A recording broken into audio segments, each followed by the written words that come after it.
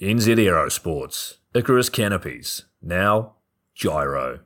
That's right, we've rebranded, and Gyro is our next generation. It honours our founder, as that's the name we knew him by, but Gyro also marks the start of a new chapter. And not to be biased, but it's going to be fucking epic. Long story short, we're more us than ever, so if you're new to the sport, or even a Sky God Ninja Turtle, welcome. I think our valiant leader Lucy, Gyro's daughter, says it best. And we still got that fuck yeah attitude. Rebrand! Woo! Rebrand woo indeed, Lucy. Anyway, head over to gyro.com for more info and get amongst your legends. I was 19, broke, unemployed, and sold my girlfriend's canopy for drug money. So I thought I better sew her a new one. What a sentence, and what a story. This describes the humble yet outrageous beginnings of NZ Aerosports, the home of Icarus Canopies, in the words of our founder himself. From getting a paratrooper toy from his mom, watching parachutes at the DZ as a 6-year-old, jumping off the wharf with a parachute made from bed sheets, doing his first jump at 16, sewing his first canopy on a borrowed machine at 19, and starting to sell parachutes out of a garage in 1986, Paul Gyro Martin had an undying love for the sky. Our company started with one man with the wildest of spirits and a true blue sky dream, a renegade. In the time that Gyro created and ran the Icarus Canopies brand until he passed away in 2017, he pushed everything he had to its limits. We miss him, and we always will. Gyro is the next generation of NZ Aerosports.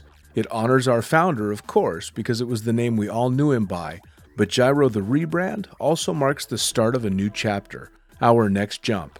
Gyro is the space between sound and silence, art and science, chaos and calm.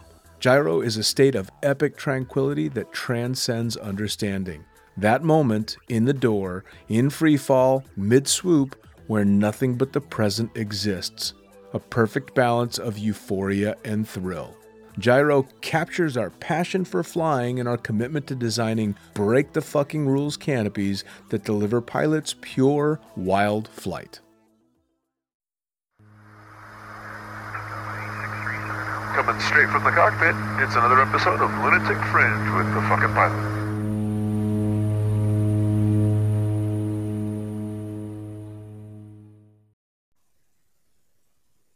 Ready, set, go! Back in the can for another episode of the Lunatic Fringe podcast. And the last time I saw this face, he was in a shitload of pain and had been working way too fucking hard. And I don't know how much of that's changed. So let's just get into it. Who the fuck are you and what do you do?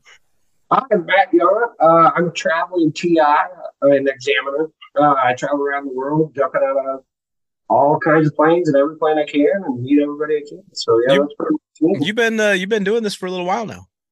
Yeah, 26 years, so a long time. We've been at it pretty much about the same amount of time. I'm just coming up on 29, so we're right around the same. We're the same generation for sure. Yeah. We actually met in 2006 because of Nate Dexter. Yeah. We were working together at good old CSC.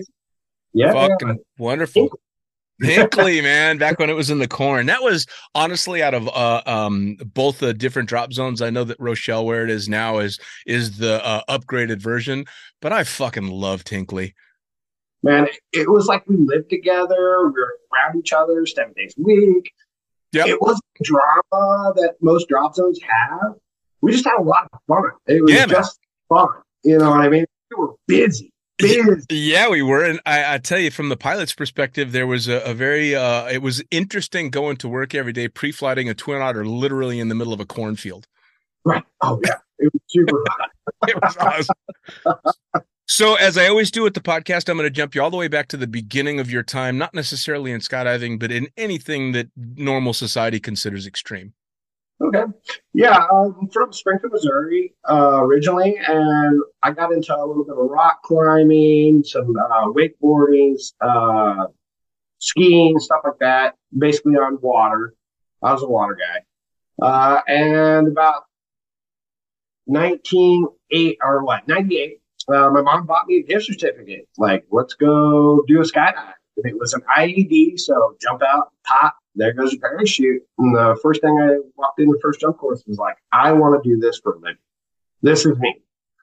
And that took my career from there on out. So, now, what prompted your mom to want to do that? Was it one of those bucket list things for her? Or? It was kind of one of those bucket lists, and what she ended up, she never jumped. She just gave it to me. It was like a $99 buy one, get one. Here you go. You're into this kind of stuff, and do it. And yeah, that's how it ended up. My mom jumped, so that's pretty damn cool for mom, especially in '98. Because I mean, granted, '98 skydiving had started to become pretty mainstream, and tandems were pretty normal by then. But that's still pretty cool for a mom to suggest, "Hey, come, let me go throw you out of a plane." Yeah, right. Yeah, actually, at the drop zone I was from, they didn't actually start doing tandems until the year after. So really, yeah. So they picked it up at that point in time. It's funny. It's funny looking back on it, right? Because I mean, I'm sure you're the same way. I know I've been in the sport for almost 29 years, but it doesn't feel like it. It feels like, you know, this is all recent history, but we started just when tandems were really kicking off. Yeah. And that was, we were still jumping Vector 2s, Vector 1s, the dual hawk. Yep. Yeah, with man. the old canopies, easies, and high lifters. 360s, 421s, 500, F111 tandem canopies, train wrecks every fucking time. Yeah, it was awful. Yeah, and hanging head low. I mean, I think that's how I learned how to free fly, was doing tandems, because you're just hanging off your ass. Exactly. It was totally different back. So, you know, and I always think of myself as young in the sport, and I'm sure you do too. And then when people are talking, you're like, oh, I've been to, you know, you start talking about World Free Ball Convention or Couch Freaks or all these old movies, and they're like, you're old school. And you're like, you know, when I realized that I was a previous generation was when I was out at the desert campus in Dubai, and I was talking to Omar. And for you and I, Omar Al-Hijalan, he was the free flyer. You know, it was him and Olav Zipser. And he was talking to a group of people and some younger jumpers, and said some really fun stuff and told a good story, and then walked away. And one of the younger jumpers was like, "So who is that anyway?" And I'm like, "Fuck you." Who is that? Fuck you. That's Omar. Omar who? Fuck you. And that's when you walk away going, "Oh, I'm old." Yeah. I feel that way too. You know? Like, yeah. Well, we're also the generation that physically has just beat the crap out of ourselves, right? Oh my God. Yeah, that's for sure. You know, I mean, can't think of anybody that's in our age that's been in as long as we have been in the sport that hasn't had some kind of injury, surgery to the sport or something like that. Yeah. And it's just one of those things. But I mean, we made the sport so much easier for the new generation. Sure. Well, and I mean, that was kind of the point, right? Right. Yeah. So you go out to the drop zone, you do this first instructor assisted, and you decide that's what you want to do. Was there a plan before skydiving? Like, what were you going to be? So I was in construction, framing houses and building pools. So it was kind of like going down that road and kind of lost. I was really kind of lost in this area. It's a huge drug capital. And it's a great place to grow up, but that's the problem. You know, all my friends now are gone or down a bad line path or in prison. So thank God I ran the skydiving, because I was afraid that I would actually be going down that path again. Sure. Well, I mean, it's funny because for as hardcore as the partying can sometimes get in skydiving, and again, we're from a generation that went big in the air and on the ground. Skydiving was something you sobered up for because you had to jump. You know, I mean, you had a long week ahead of you with all this shit to do, so you could only go so hard. You know, and if you're in small town Missouri and you're not jumping, there's no off button. Right. There is no off button. So, yeah. But, you know, that was one of my loves. I mean, it kind of got me out of it a little bit more, being down the road with, I would say the problem about Missouri is it's the meth. You know what I mean? And that's the bad thing. So, well, and it's got to be hard to be transitioning into a life like skydiving and then watching your friends take this horrible path. Yeah. And actually, I go back home once a year, and it's for my best friends to friends I saw in high school, and it's lost. It's just lost. My God, what is wrong with you? And I was surprised. So they're like, "Oh, you're doing good." Sure. Yeah. Right. Yeah. I know it. Well, I didn't have too many rocks along the way when I was younger, but I was one of those guys that everybody's like, I have no fucking clue what that guy's going to be when he grows up. Right. I mean, right. We know he's going to be okay, but how, we have no fucking clue. So when I tell old friends, or when I've told old friends that, I've had this career in skydiving and flying, none of them are surprised. They're like, yeah, sure. Okay. That sounds as good as anything. Right. Yeah. Everybody goes, you can make a living on this? And I'm That's my favorite fucking question. How do you make a living jumping out of airplanes? Well, you don't really. You just kind of survive. Yeah. So you go through your training and you want to be a skydiver. How do you transition into being a proper full-time skydiver? And then how did that work its way into working in the sport? So I had a great drop zone owner at the time. His name was Brian Wolford. And he really promoted me to actually start working in the sport, not just jumping in the sport. So he actually would pick me up every day, take me to the drop zone, and he started off with me packing. So I packed for a few years. As soon as I got the jump numbers, I took coach ready. And then the next step was into tandems. And from there, AFF with Brom, tandems with him, and then going into IAD static line. But I had about 30 jumps on tandems, and Acosta pulled up.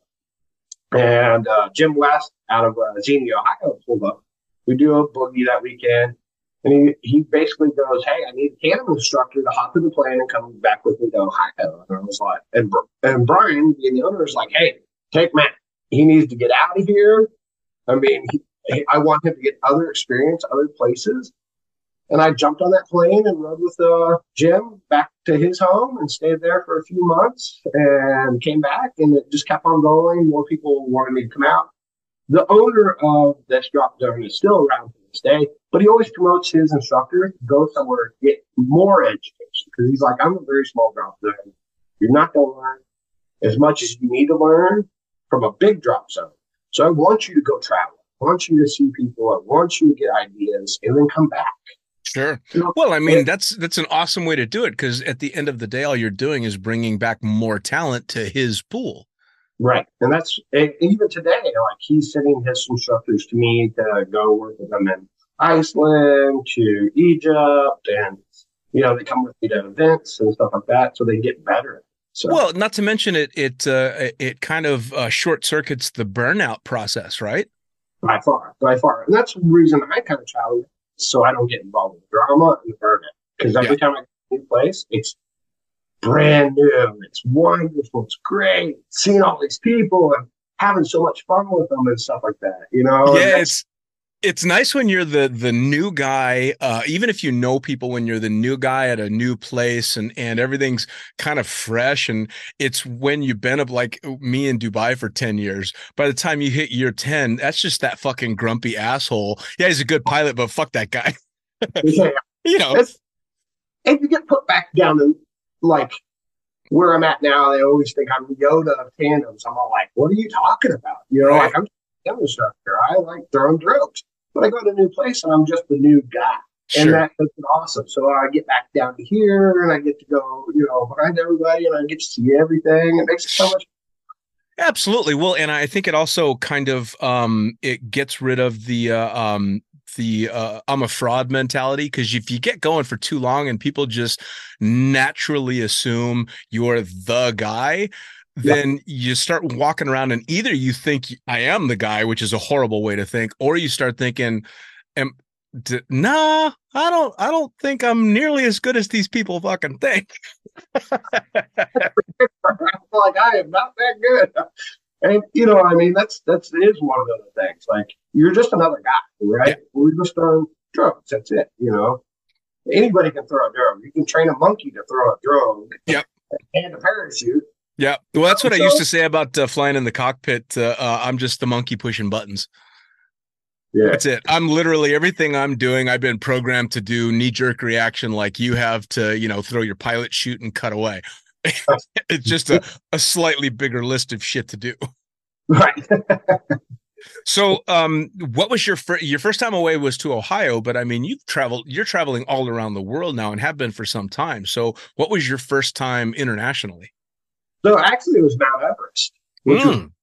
So Tom knew, okay, I want you to come with me to Everest. And I was like, okay, let's try it out, and went to Everest, had a blast with Tom and the crew, PH, Wendy and Omar.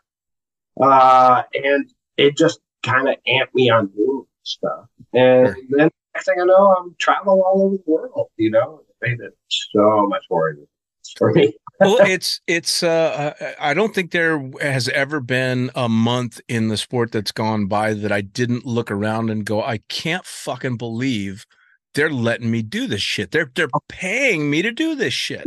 Yeah.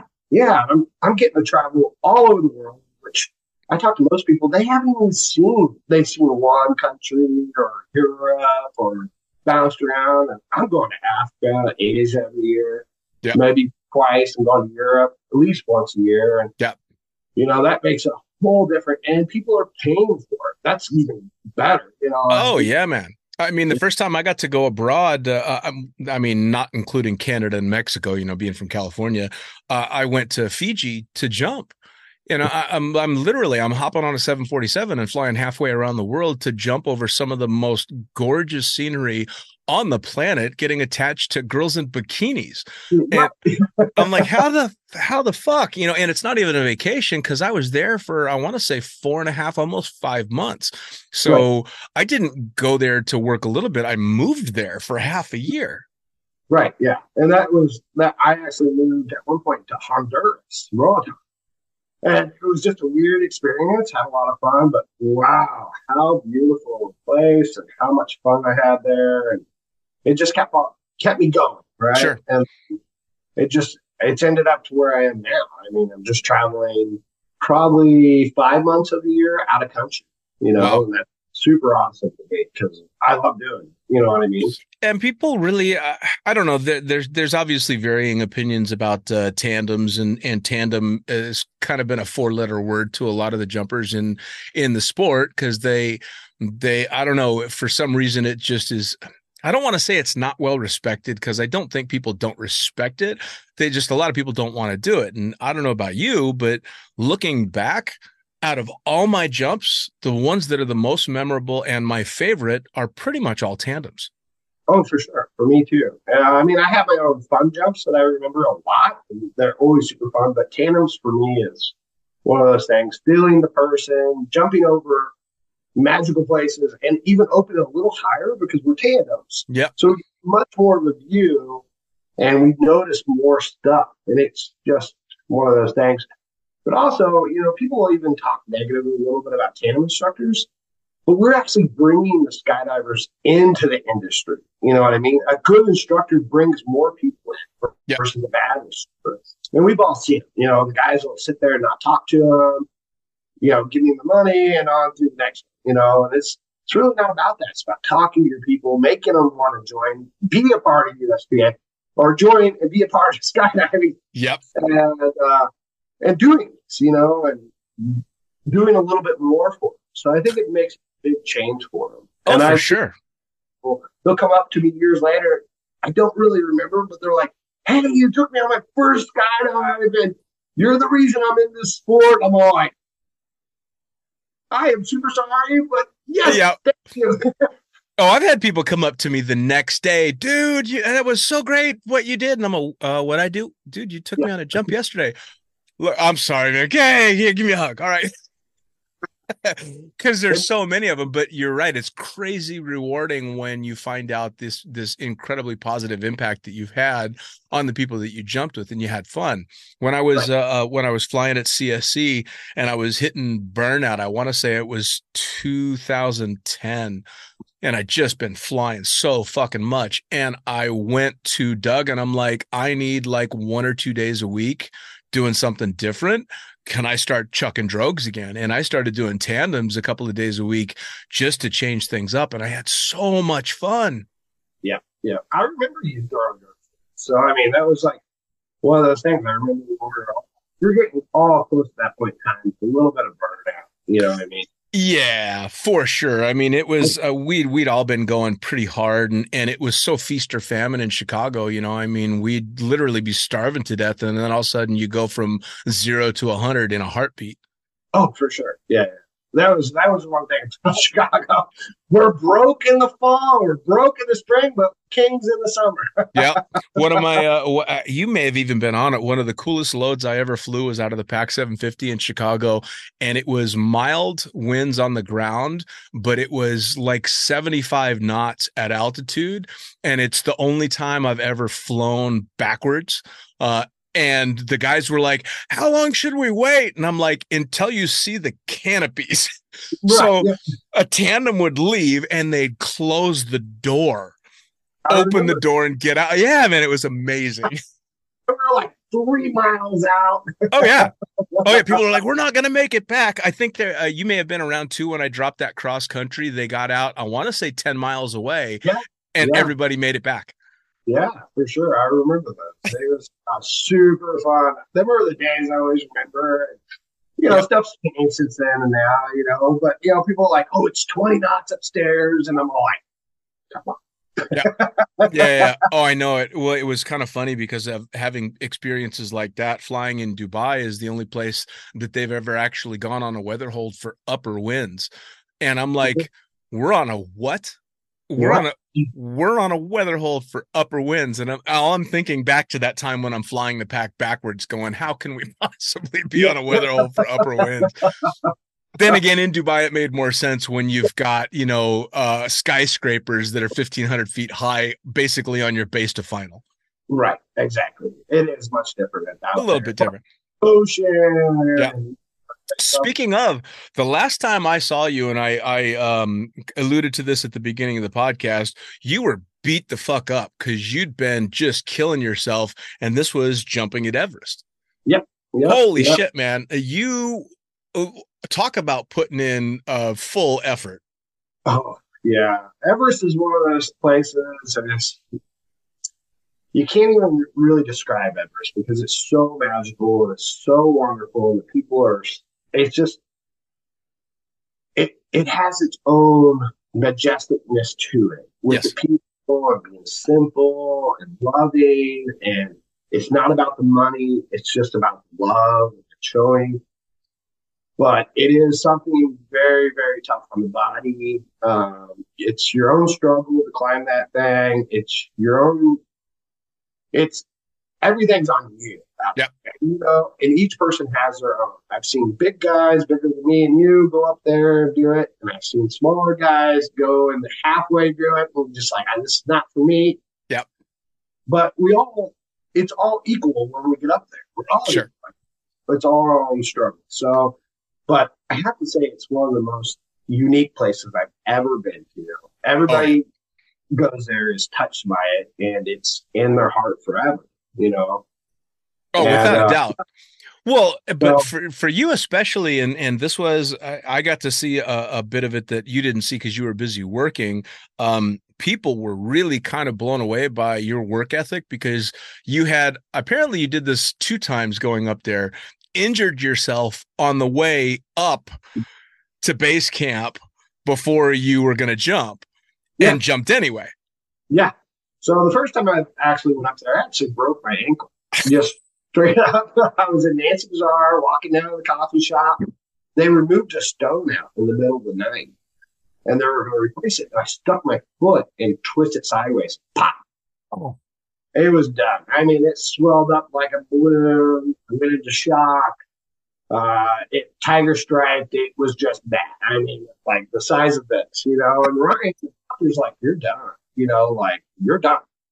And Tom Noonan comes in and goes, "Oh my God, what just happened?" You know, and I'm all like, "I'm fine, I'm fine." And he's like, "You're not fine," and I'm all like, "I'll be fine."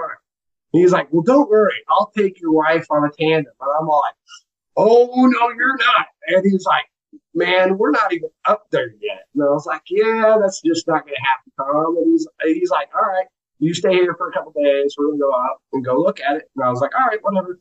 He's like, "If you can hike your butt up 2 hours to the top, I'll let you jump." And so I very much crawl up to the top. I mean, on hands and knees, crawling, braced, wrapped, and they even carved me a cane, right? And you know the pass, it's rocky, it's not flat. And I'm crawling up there. It takes me like 3 hours to get up. It's super long time, you know, and they had a surfer with me the whole time. Had a great time, and Tom's like, "I can't believe you're even up here." And I was like, "Tom, I don't need a leg to jump out of a helicopter, and I definitely don't need a leg to land a tent." And he's all like, "All right, well, that good." And I literally started jumping on one foot all the way to the helicopter, like, doop, doop, doop, doop, doop. And he was all like, "This is crazy." And it was a solo at first. And I can remember the vigil sitting right behind me, and, you know, it's live. Everybody knows live. And, you know, and I'm nervous because, of course, I don't have a tandem rig on the back of me, which I always feel so much more comfortable with a tandem rig now. Sure. And Lottie's looking at me, and we're both looking down like, "Do you see the drop though?" And he's like, "I don't see it. I don't see anything." And, you know, I think you go from, you know, being normal skydiver, you see everything. You know, you notice everything. You notice next jumper. You notice this, that on the ground. You know, as many jumps as we have, it opens up. But then when you're up there on Everest, it goes down to a short. And I'm like, and I'm telling Alec, "Are we there?" And he's like, "It's right below you." And I look at Lottie, and he's like, I don't know. And I'm like, "All right, well, forget it. Let's do it." And out we went. That's most memorable jumps I've ever had. Like, I don't see this place at all. And we're over the Himalayas. And, you know, Tom's like giving you the speech, like, "You have to make it here, because if you don't, you're not going to make it through this." And, you know, and he's just giving you this horrible, like, have to make the landing area. But once you see it, you know, it's a pretty big landing area. Sure. And I could just remember in free fall, I still don't see it. I still don't see it. I still don't see it. Open my parachute. I'm like, "Oh my God, there's my parachute. Good, I'm alive." Do a full circle, and all of a sudden the flags just popped out. You're like, "Oh, it's there." Thank fuck. Which and I mean, any experienced jumpers, not that it's a good thing, but I've exited an aircraft a few times without being quite as sure as I should have been where I was going, but it wasn't surrounded by the fucking Himalayas. Yeah, it's one of those things. Like I said, it's a zoom of focus. It's like, oh my God, what is going on? So this last year, what happened? So this year again, my ankle still is not as stable as I want it to be after that incident. I'm working on it. But what happened was I was up there top getting ready for tandems and just walked down a step and rolled it right over. Bam. Ripped some tendons, and and I'm the only tandem master. There's nothing else. I mean, you were there, but there's nobody else that's done the job. So it's like, we got 2 tandems, you know, and I'm like, well, still don't need a leg to jump out of the helicopter. Don't need a leg to land a tandem, so let's get her done. And, you know, PH like, "Oh, are you sure?" And I'm like, "We're here. They paid the money.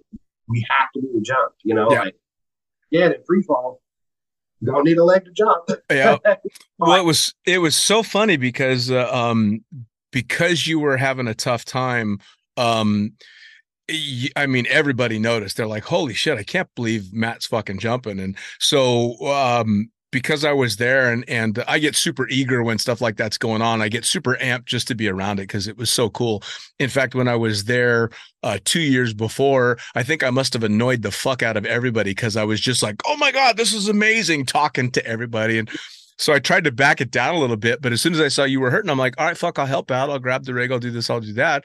And then next thing you know, I'm packing parachutes for the next load going, I haven't packed a parachute in like a couple of years. And I was packing for PH and I'm handing him the rig going, oh man. And so I'm standing there on the landing area and you guys are getting out. And then I watch him open and I'm like, yes, thank fuck. I didn't fuck up this pack job.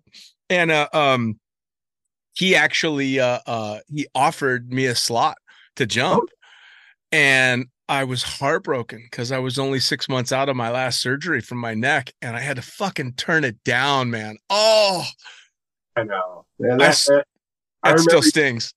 Oh, it was your time and you were up there. And I remember the first time you went up, it's such a struggle. And it is. Everest will weed out everybody. It's their own thing. And I remember that. It was really rough. Yeah.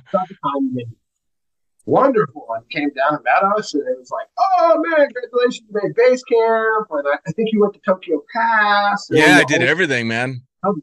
Did you make it up to Goreshep and everything like that? Yeah, I went up Goreshep. That's where I scattered the ashes of a few of the fellas. And then I did base camp the next day. Then I went over Chola Pass, Gokyo Ri. I did the whole 9 yards before I made it back to you guys. And I actually made it to almost all the way back to Namche from Gokyo Lake in a day, only because Omar was like, hey, are you coming down? I'm like, yeah, I'm at Gokyo Lake. He's all cool. Well, we're going to be at the drop zone tomorrow. So I should see you tomorrow. And I didn't really realize how far Gokyo Lake and fucking Namche were. And so I'm just marching along going, got to meet Omar. Can't let Omar down. He's expecting me today. And then 9 hours into it, I'm like, the fuck is Omar's out of his goddamn mind? That's a different breed of human. He is. Well, and for anybody that knows him, ask him about his story of trekking in the Himalayas and hanging out with Russell Bryce and Russell Bryce saving his life. And that's all I'm going to say. Just ask Omar about that. It's a hell of a story. Oh, I have to ask him about that. It's an amazing story. So pre-podcast, we were talking about you are now doing some stuff for yet another jump in another country. What is it you're working on?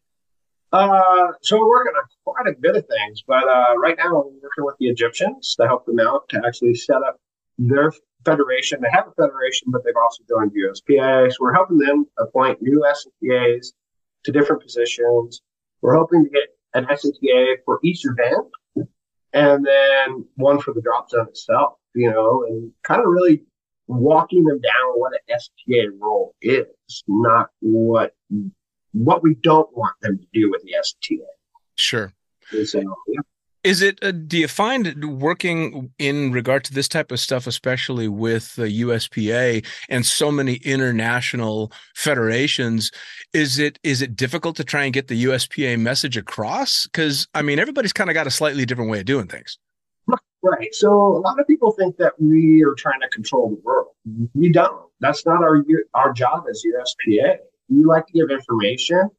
But most people always think, oh, you have all these rules. And I'm like, what rule do you think we have? Well, you can't go through crossing. Well, that's not set up by USPA. That's a farm. That's set up by the FAA. Well, you have to have a seatbelt. That's FAA. And you start going through these lines and they're like, oh, well, I just didn't know. And I'm all like, out of country, we don't care what a skydiver does. We only particularly care about what instructors and how safe they are. And that's the only thing. And we want everybody to join, but we also want the information from them so we can learn something. And I think a lot of people think USPA are tops. No, we're just looking to research data. And in the United States, we really do control, or not control, I hate to use that word, but we do the most jumps worldwide. Sure. We have the most skydivers, so we get a lot of information. And we try to pass it on. If you use it, perfect. If you don't, we understand. And you start talking to French, you talk to the UKs, and they're like, blah, blah, blah. And I'm like, your country is the size of Maine. We have United States. Like, take all of Europe, or, you know what I mean? I was like, it's much different, you know what I mean? But I think that once people start talking to us, or even talking to me about USPA, they actually like the idea. You know what I mean? And I'm like, we're not here to control you. We're here to give you suggestions. Sure. And people forget about that. The BSRs are only 2 pages. That's the only rules we have are 2 pages. And if you're foreign, it only comes down to 1 page. Sure. And it's just so funny. They just don't realize that. I said, this whole book or these whole books that we have, the IRA, the SIM, or even the government manual, they're just suggestions. And everything's waiver. I mean, that's one of those things. I mean, we probably won't waiver you to smoke pot before you get out of the plane or shoot up. I mean, that's just one of the things we're not going to get waived for. Right. You know, but we will waiver anything. And I think that people just don't understand that. What we're just trying to do is make sure that skydivers have a license and rating, so they can go somewhere to have a rating for a car. So when they show up to the next drop zone, they have something listed for the drop zone and go, okay, he is rated in AFF, IED, static line, tandem, and what system he's rated. Sure. That's it. That's all we do. Give cheats.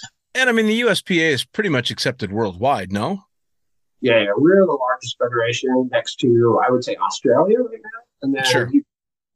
And they're the big boys. And we work with each other. So they're very compatible, and they have different things. You know, Australia is allowed to do night tandems and different things with short rated demos, stuff like that. We're not allowed to because of the FAA. Sure. That has to do with them.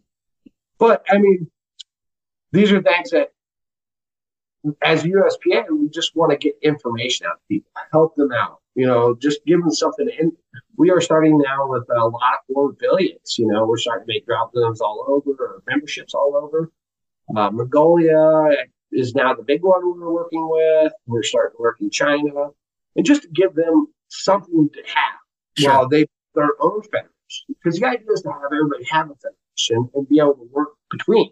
Sure. You know, as you get a rating, sometimes the problem is that you're not able to jump in certain places because that rating doesn't match their ratings. Even though USPA seems to be the big dog in the industry, which we try not to be. We just want to be all over. I mean, we want people to be able to jump either way. So I think what I want to work on in this future is be able to have the French or the Australians be able to use let their ratings match into our ratings, so we can use it. I mean, I would love to jump Australia, but I had to go over there and do it all over again. I remember Tom Noonan going over there teaching the examiners, right? And having this meeting with all the examiners in Australia for UPT. And he's like, hey, I want to do a tandem. They're like, hey, you need to take a tandem course. He's like, I just taught you to be an examiner. And he's like, yeah, well, that's how it works. And he's all like, okay, well, then teach me. It's, I mean, yeah, some of the bureaucracy, I can understand why your average jumper gets either overloaded or annoyed with it, or they don't understand why, but it doesn't take a lot of digging to figure out that, again, like you've said, the majority of the regulations aren't put down by, well, not even regulations, rules are not put down by the USPA. And like you brought up night tandems, it's a shame you can't do them. So they're fucking amazing. I did knock wood. My claim to fame is I got to do the very first ever night tandem done in New Zealand. Oh, yeah. That's crazy. Terrifying place to fucking do it. Oh, mine was over Cairo. Over Cairo? First night jump ever out. I was the first person out with the tandem. So, but it was super amazing. I mean, it's so funny that Cairo lit the canopy up, you know, and I remember all these jumpers jumping out behind me going, oh my God, I got like 80 jumpers right behind me. Yep. And none of them brought glow sticks or flashlights. And I'm all, oh my God. And I passed my wife the flashlight. She's just like waving all over my canopy. We're here. Leave us alone. Yep. Yeah, having been to Egypt and gone out to the pyramids, it's funny because you see the pictures of the pyramids, and all the photos I've ever seen make it look like it's way out in the desert and it's in this barren landscape, and you don't realize that if you face the other direction, there's fucking Cairo is right there. Yeah. It is like one of the largest cities in the world, and you're like, oh my God, it's see. Yep. And the most terrifying drive anywhere ever. Ever. Yeah. I always thought Nepal was awful, especially like Kathmandu with the the same traffic, and then you go to Cairo, and you're like, Kathmandu, they at least stay on the correct side of the road. But right. with Cairo, I think they stopped painting the lines in the road because nobody fucking follows. Well, yeah, it's the 4 lane, but how did we get 10 lanes here? Yeah. No, it's absolutely amazing. Myself and one of the other pilots from Dubai, when we did that cross country flight over to Switzerland with one of the aircrafts, we ended up, when we came back due to wind and weather, we ended up landing in Cairo and got to go see the pyramids and stuff. And holy shit, the drive from the hotel to the pyramids was just insanity. Jaw on the floor. Oh my God, how does this work? Right. Oh, imagine. I mean, at certain events, I know they have landed in the city. And you're like, I couldn't imagine landing in that city anywhere, No. And they're like, well, yeah, we have a tandem landing there. And I'm all like, oh Where? my God. Where? Yeah. Where? On top of a building? Yeah, there's not one fucking square foot that's not accounted for. Right, yeah. But what an amazing place. I mean, I can remember doing our downwind basin final right around the large pyramid, like just circling. And I can remember on the North Pyramid, almost toe tapping off the top of it, just doing my downwind. Isn't that crazy? It was insane. And that I can't, it's just one of those magical places. I tell people that's probably your first international event you want to go to. Large landing area, great plane, great organizers. Everybody's like, well, which one's better? And I'm like, there is no better. They all do the same. They all jump the same. Just pick the one you want to go to. Yeah. I mean, they're all the same. Yeah, I mean, some of the video that I've seen, especially the wingsuit stuff of them, buzzing the top of the pyramid and flying down below the pyramid, then flaring up and landing next to it. It's just amazing. Oh, yeah. I was actually there for that one. Were you? Oh, man. I mean, when we got to fly over the pyramids, just crossing over in the Otter, ferrying it over, me and Ty are losing our shit, leaning out the windows and taking pictures and stuff. Oh, my God, it's the pyramid. So I can't even imagine jumping there. Yes, it's one of those. I always say it's one of the bucket lists. Like the bucket list. The holy grails of skydiving. It's what everybody knows. Egypt's one of those holy grails, and it's magical. It's a magical place. You have to be ready for Egypt, of course. For sure. Well, I love that that it's becoming so international and that there are now so many more destination events than there ever were. And it's guys like you and that are helping set stuff up, and Omar, who's spearheading so many of these different things. And I mean, they've got the Maldives going, and they've got Bali going, the pyramids going, Everest, all these incredible destination spots to go jump that are just absolutely, beyond imagination. Yeah.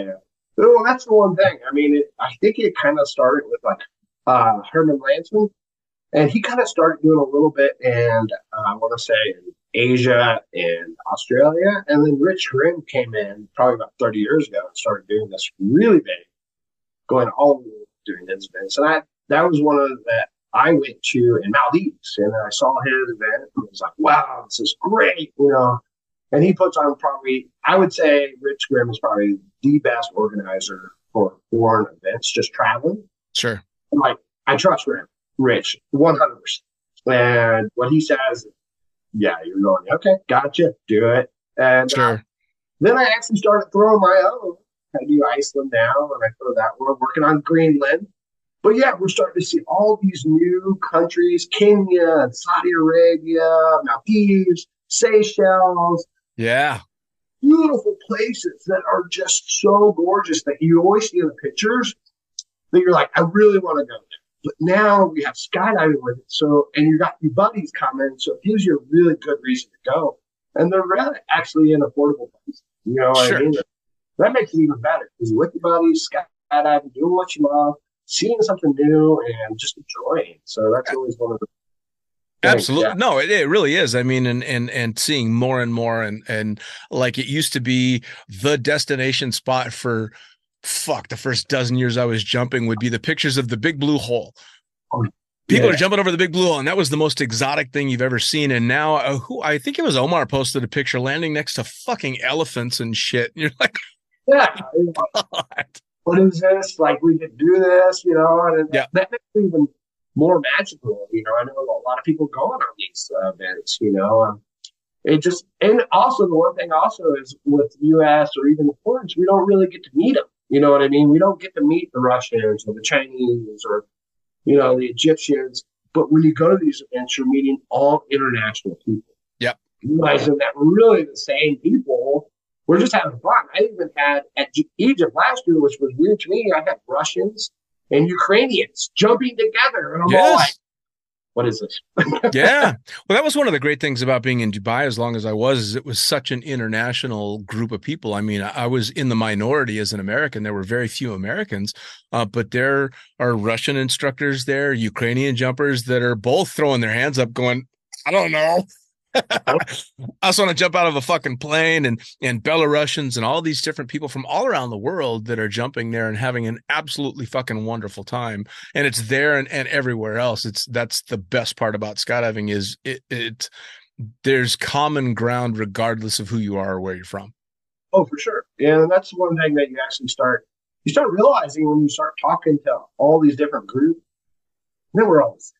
There's no politics. We just want to jump out of planes, have fun, see each other under canopy, swoop together, and have just a blast. And afterwards, have beers together. You know what I mean? All that stuff goes away. You know what I mean? It does. That's one of the awesome things. And as you meet people, they invite you to the next event. You go to the next event, you get the next one. The next thing you know, you're in somewhere else like Tanzania. Like, how did I end up here? Sure. Here. Yeah. Well, and you and I know better than a lot of people that the one thing that follows you very quickly and forever is your reputation in skydiving. And the best thing about skydivers, far and wide, is everybody fucks up. Everybody has good days and bad days, but on the whole, people accept you for who you are, take you for what, I mean, I was the asshole pilot that everybody knew was going to fly fast, and I was happy on the ground, but don't fuck with me in the plane. He's a dick. And everybody knew it, and it was great because they knew not to take it personally, and so they knew me for what I was and accepted me for who I was, but boy, I'll tell you what, you either get a reputation as the guy that you want to have a beer with, or you get the reputation as the guy that nobody wants to be around, and you don't want to be that latter guy. And I've been that guy. Everybody's been that guy at one point or another, and it's so nice to know that the community let you move on. But I had my burnout times. I would say definitely everybody did. Yeah, 2012 for me was a rough time for me. I think just going through a lot of divorce and yeah, man. I mean, it was just you have your ups and downs, kind of thing. And there's always redemption. Yes, that's the best part about it, right? I mean, at the end of the day, skydivers don't seem to hold grudges. Which is my favorite thing, because if skydivers held grudges, fucking half the sport wouldn't talk to me by now. Oh, man. So speaking of, as people are listening, they're hearing you talk about all these wonderful international places. How do people follow you to find out where you're going next, how they come play, what the awesome events are? How do they track down Matt Yount? Oh, so yeah, I'm on Facebook and Instagram as Matt Yount, Yount. Simple, easy. I always post events out to everybody. You're always happy more to call me to ask me what my suggestion is at your level, or what you're free flying, tracking, wingsuit. I try to hit as many as I can. There's a lot going on right now, but each event has their specialty to it. You know what I mean? And I try to do as much as I can for everybody. I highly suggest you start looking around, because it makes it such an opportunity to actually see things around the world. And I try to do a speech at PIA every time they will do one about how to travel with rigs, to what events are out there. Right now, I'm getting ready to head out to Seychelles in like 2 weeks to go jump out there with tandems, and then Egypt, and then I think I'm going to take off a year with Everest, and I think I'm letting one of our buddies jump this year up there. Who's going? Liberto. Oh, nice. So he's up on the totem pole. He's been going to Nepal and working with Polkra, and he just went out to Denmark to do his high altitude stuff out there. And we only have like 1 or 2 tandems up there, so it's his time. You know what I mean? That's epic. You got to share. You know what I mean? It's a team. We all got to be a team. And we want more people to come. We want more instructors. We want people, but we want them to give it a chance to earn their way to Everest. You know what I mean? So we do, and there's other things going on. I might be going to Antarctica this year, so I'm all like, let's just have fun. You know what I mean? But yeah, that's me, and I'm more happy. I pretty much know most of the organizers worldwide are doing these foreign traveling events. There's good ones, and there's really good ones. I would say that. That was very diplomatic. But I mean, at my level, all events are good. Yeah. At 100 jumps or 200 jumps, not all events are good for you, right? Sure. And that's some of the majestic of those events, because they're never going to show you the ground shots. And now they're just going to say, hey, we're going to go jump this place over here. And when you open up, we'll have an X on the ground. And that's where you're playing. And that's really cool, because at my level, that's perfect. You know what I mean? But 100 jumps, that is terrifying. Oh, God, yes, man. I mean, I remember one of the things that will always stand out in my mind is thinking after I landed from my first tandem in Fiji, thank fuck I know what I'm doing. And every jump that I made in Fiji was, fucking thread the needle on this one. Crosswind the wrong way up the beach with trees and people and fucking islands everywhere. And oh my God, there was never one landing that I wasn't like, oh fuck, I'm glad I'm on my game. Yeah, you get jumps that are like, there's no outs. You make your break. You're like, yep. And you're taking luck in with us, and I was like, I'm okay, but you're putting a 100 jump wonder in there that can't even land on a mile-sized field. Yep. Yeah. That's where it's good to have a resource like you that can kind of aim people towards their skill level for the exotic stuff as well, and they can work their way up. Yeah. I have the perfect places for them. Yeah, for sure. There are great places all over for your levels. It can be 100 jumps to 10,000, and there's great places for everybody. And we'll enjoy. It doesn't matter if you go to these Egypt, you're still going to enjoy it. It's fun, and or if you do Bali, that's a huge beach. Yeah. Miles long, football-sized field width-wise. It's hard to miss, Yeah, like these are perfect places for you to jump, you know what I mean? And there's really tough ones out there. Sure. And at our level, that makes it a lot more fun. Because that's like, you ever sat somewhere and you're like, I had a parachute, I can land this. Them are the jumps we're doing, right? You're like, oh, you also 19 of your buddies following you in. You're like, you know what I mean? But that's one of those things that I love about the international boogie is that we actually get to jump like national monuments that in the U.S. the government would never let us. They control us, but you're like, I could jump Mount Rushmore or Statue of Liberty or, some of the amazing that we actually get to do over there, which is awesome. Like you guys get to jump Palm. Yeah, man. Yeah, absolutely spectacular stuff. And the best part about it is there's just going to be more and more and more because, thanks in a huge part to social media, you can see it. Like everybody sees all these incredible places and they get that spark and that idea and they're like, oh, fuck, I got to do this. And as long as we keep it safe, the sport's going to grow even more. Yeah, man. Yeah, for sure. I mean, we want these amazing places. Want the sport to grow so large that it's just a mecca. It doesn't matter where you go, you're just another guy, and everything's being kind of around, and we have so much more stories and so many more buddies, and that it becomes just always a community, and that a larger community would be even better, For sure. So I just love this, like I said, I had my downs, but I'm on my ups right now. Oh, hell yeah, man. And not too far in the future, we're going to be that generation that helped pave the way. Right. The fuck is that? How the hell that happened? Like your parachute in a tree. Yeah. Well, dude, I cannot thank you enough. I can't wait to see what comes up next and to kind of follow it and figure out what next exotic location and eventually send you a message going, dude, get me in. You man, bud, come anytime. You know me, I'm all about it. All right, brother. Get out. So definitely something fun. Come to Iceland. Hell yeah, man. Yeah, that's a good time. Good Love time. the idea. All right, brother, you take care. All right, have a good one. See ya. Well, there you have it. Another episode of the Lunatic Fringe podcast brought to you as always by, well, wait, not as always, actually. Brought to you now by Gyro. Formerly known as NZ Aerosports, you'll head to gyro.com for their next level line of canopies. By Pussfoot, the Extreme Sports Collective. Head over to pussfoot.com to check it out. By Summit Parachute Systems, check out summitparachutesystems.com to talk to Jarrett Martin and the gang about kick-ass pilot rigs, rigging courses, and more. By Flyaway Indoor Skydiving, go to flyawaytn.com and check out all the cutting-edge stuff to come.